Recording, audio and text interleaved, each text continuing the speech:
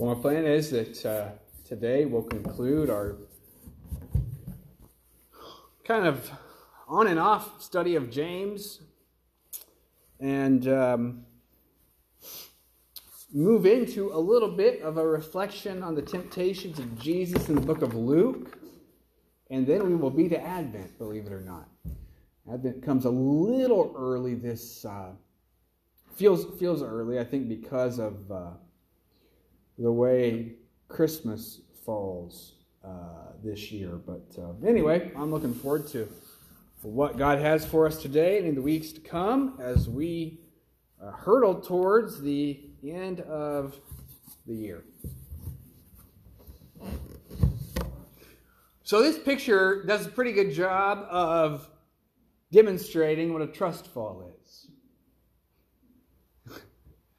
Maybe you have participated in one. Maybe you have been the one catching.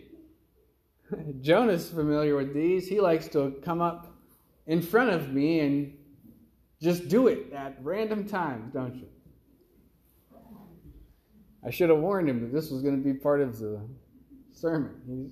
He finds this picture hilarious for some reason. But anyway, the idea is that you stand on the floor or more often on some sort of a platform or a chair or something, and put your hand behind or in front of you and lean back, trusting that the people tasked with catching you are A, able, and B, willing to do just that.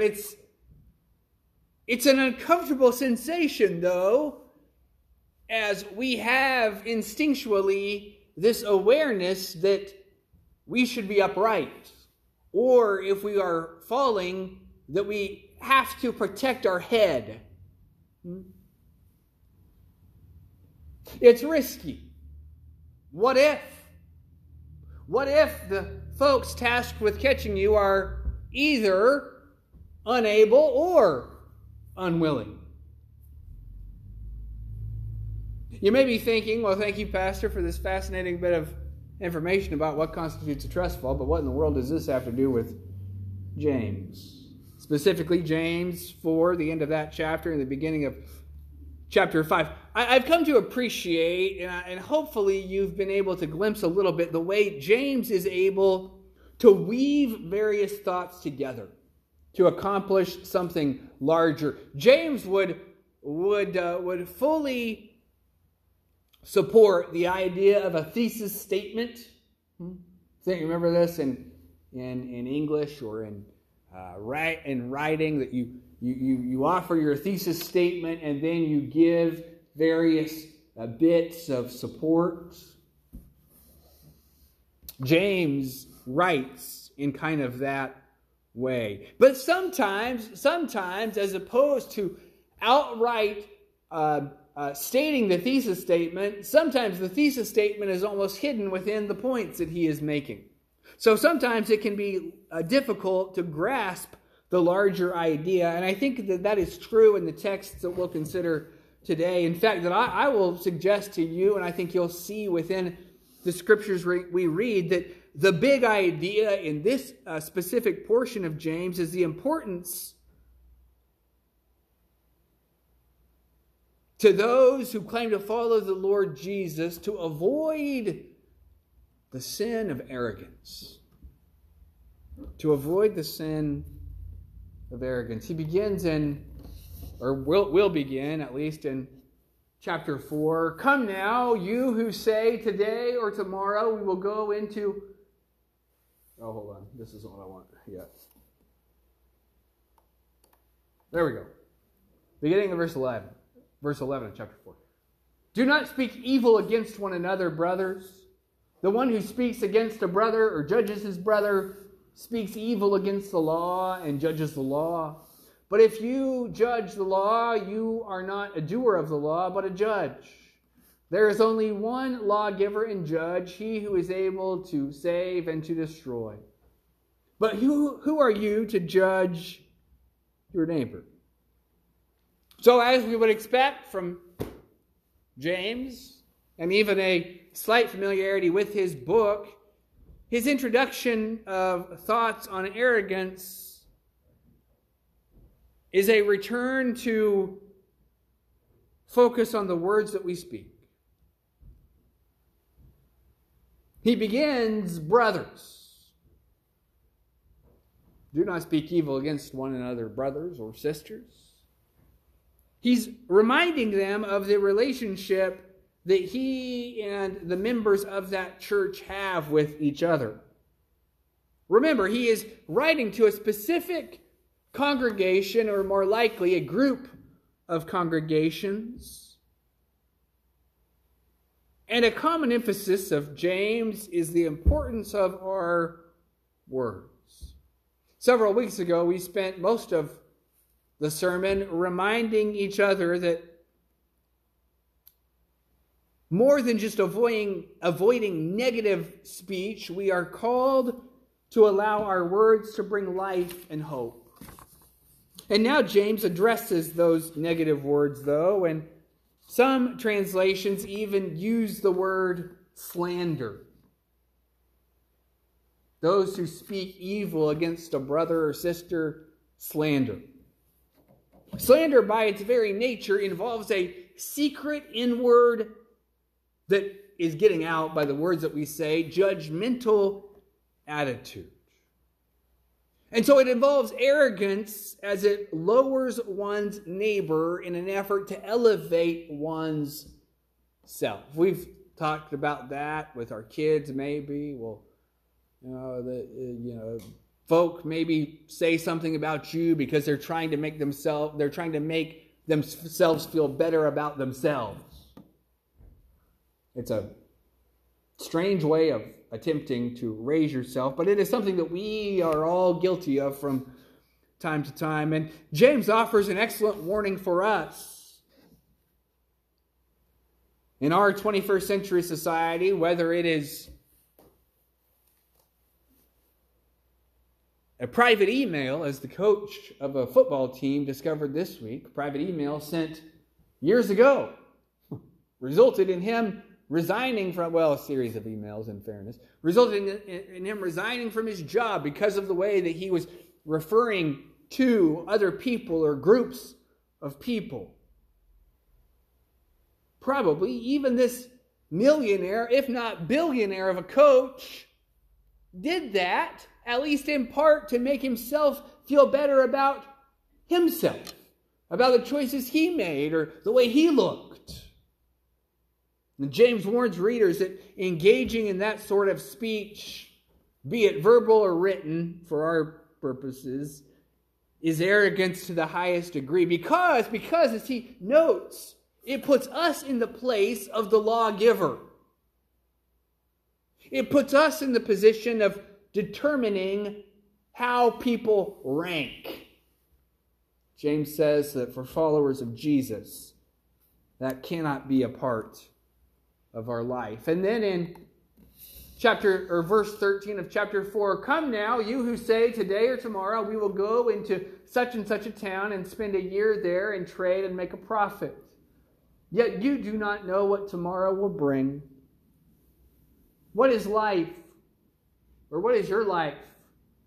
For you are a mist that appears for a little time and then vanishes. Instead, you ought to say, if the Lord wills, we will live and do this or that. As it is, you boast in your arrogance. All such boasting is evil.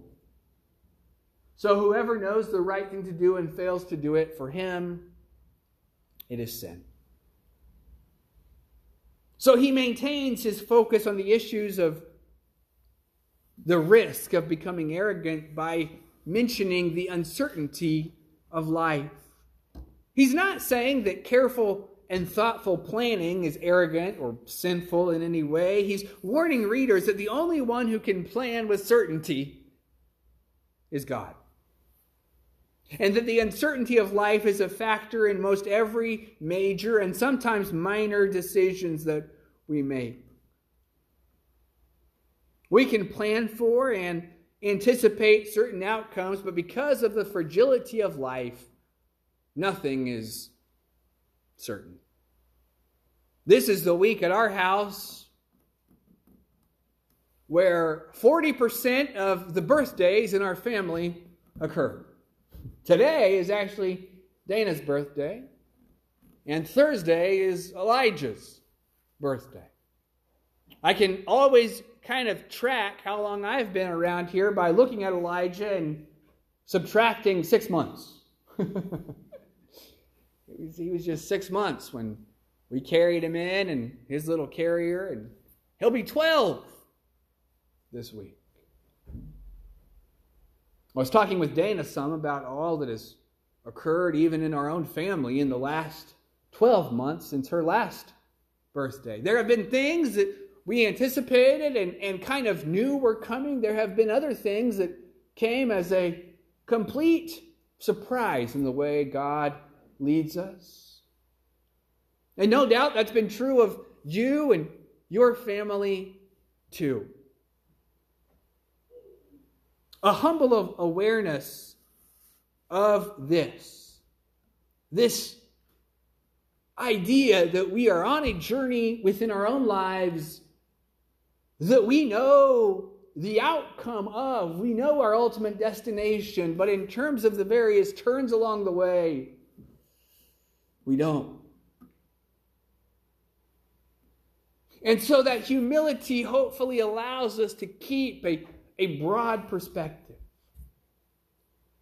I was looking at some notes that I had kept from around the time that my paternal grandfather passed away. One of the things that I had noted was that just hours before he passed away, one Tuesday in Wichita in May of 2015, many family members and friends had been in and out of his room that day, knowing that the end was coming.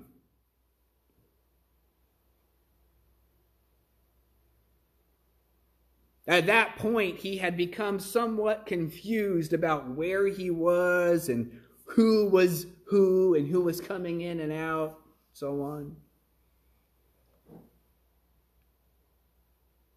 My Aunt Linda, who was there for the great majority of his lengthy hospital stay, said that one of the last things that he said as he turned to her, kind of referenced the various folk in and out, was, do these folks know Jesus?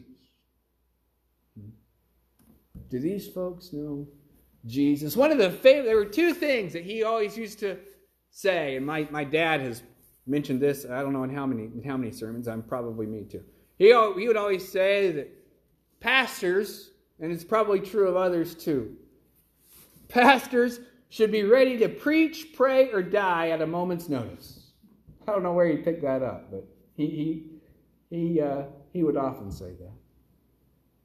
And then he would pass on something that he heard from his father, who died when he was a relatively young man. Both my papa and my great-grandfather were relatively young when Tom Clark, my great-grandfather, died. He said to my grandfather, I think, if memory serves, not too long before he died, Ernest, if you ever get a chance to put in a good word for the Lord, that's what he called it, to put in a good word for the Lord, don't pass it up. The awareness that we don't know when that last chance will be to put in the good word. That we don't know when the end of our life will come, when, as James describes it, the mist that just kind of, without us noticing, and you see that a lot during this time of year, when it's chilly in the morning, and I'm taking the boys to school, and we drive across or past this field, and there's mist there, and then by the time I come home, it's evaporated, it's gone.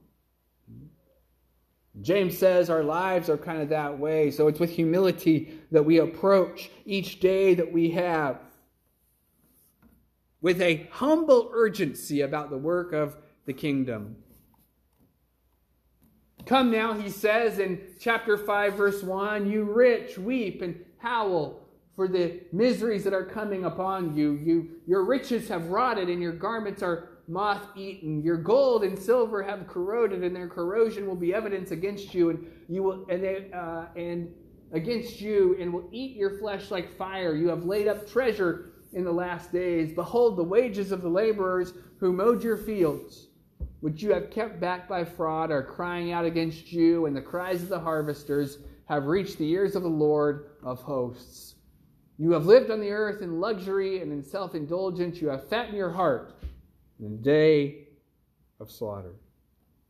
So James turns his attention to those for whom arrogance has resulted in abuse of others, to those who are rich and have utilized that in a way that harms other people.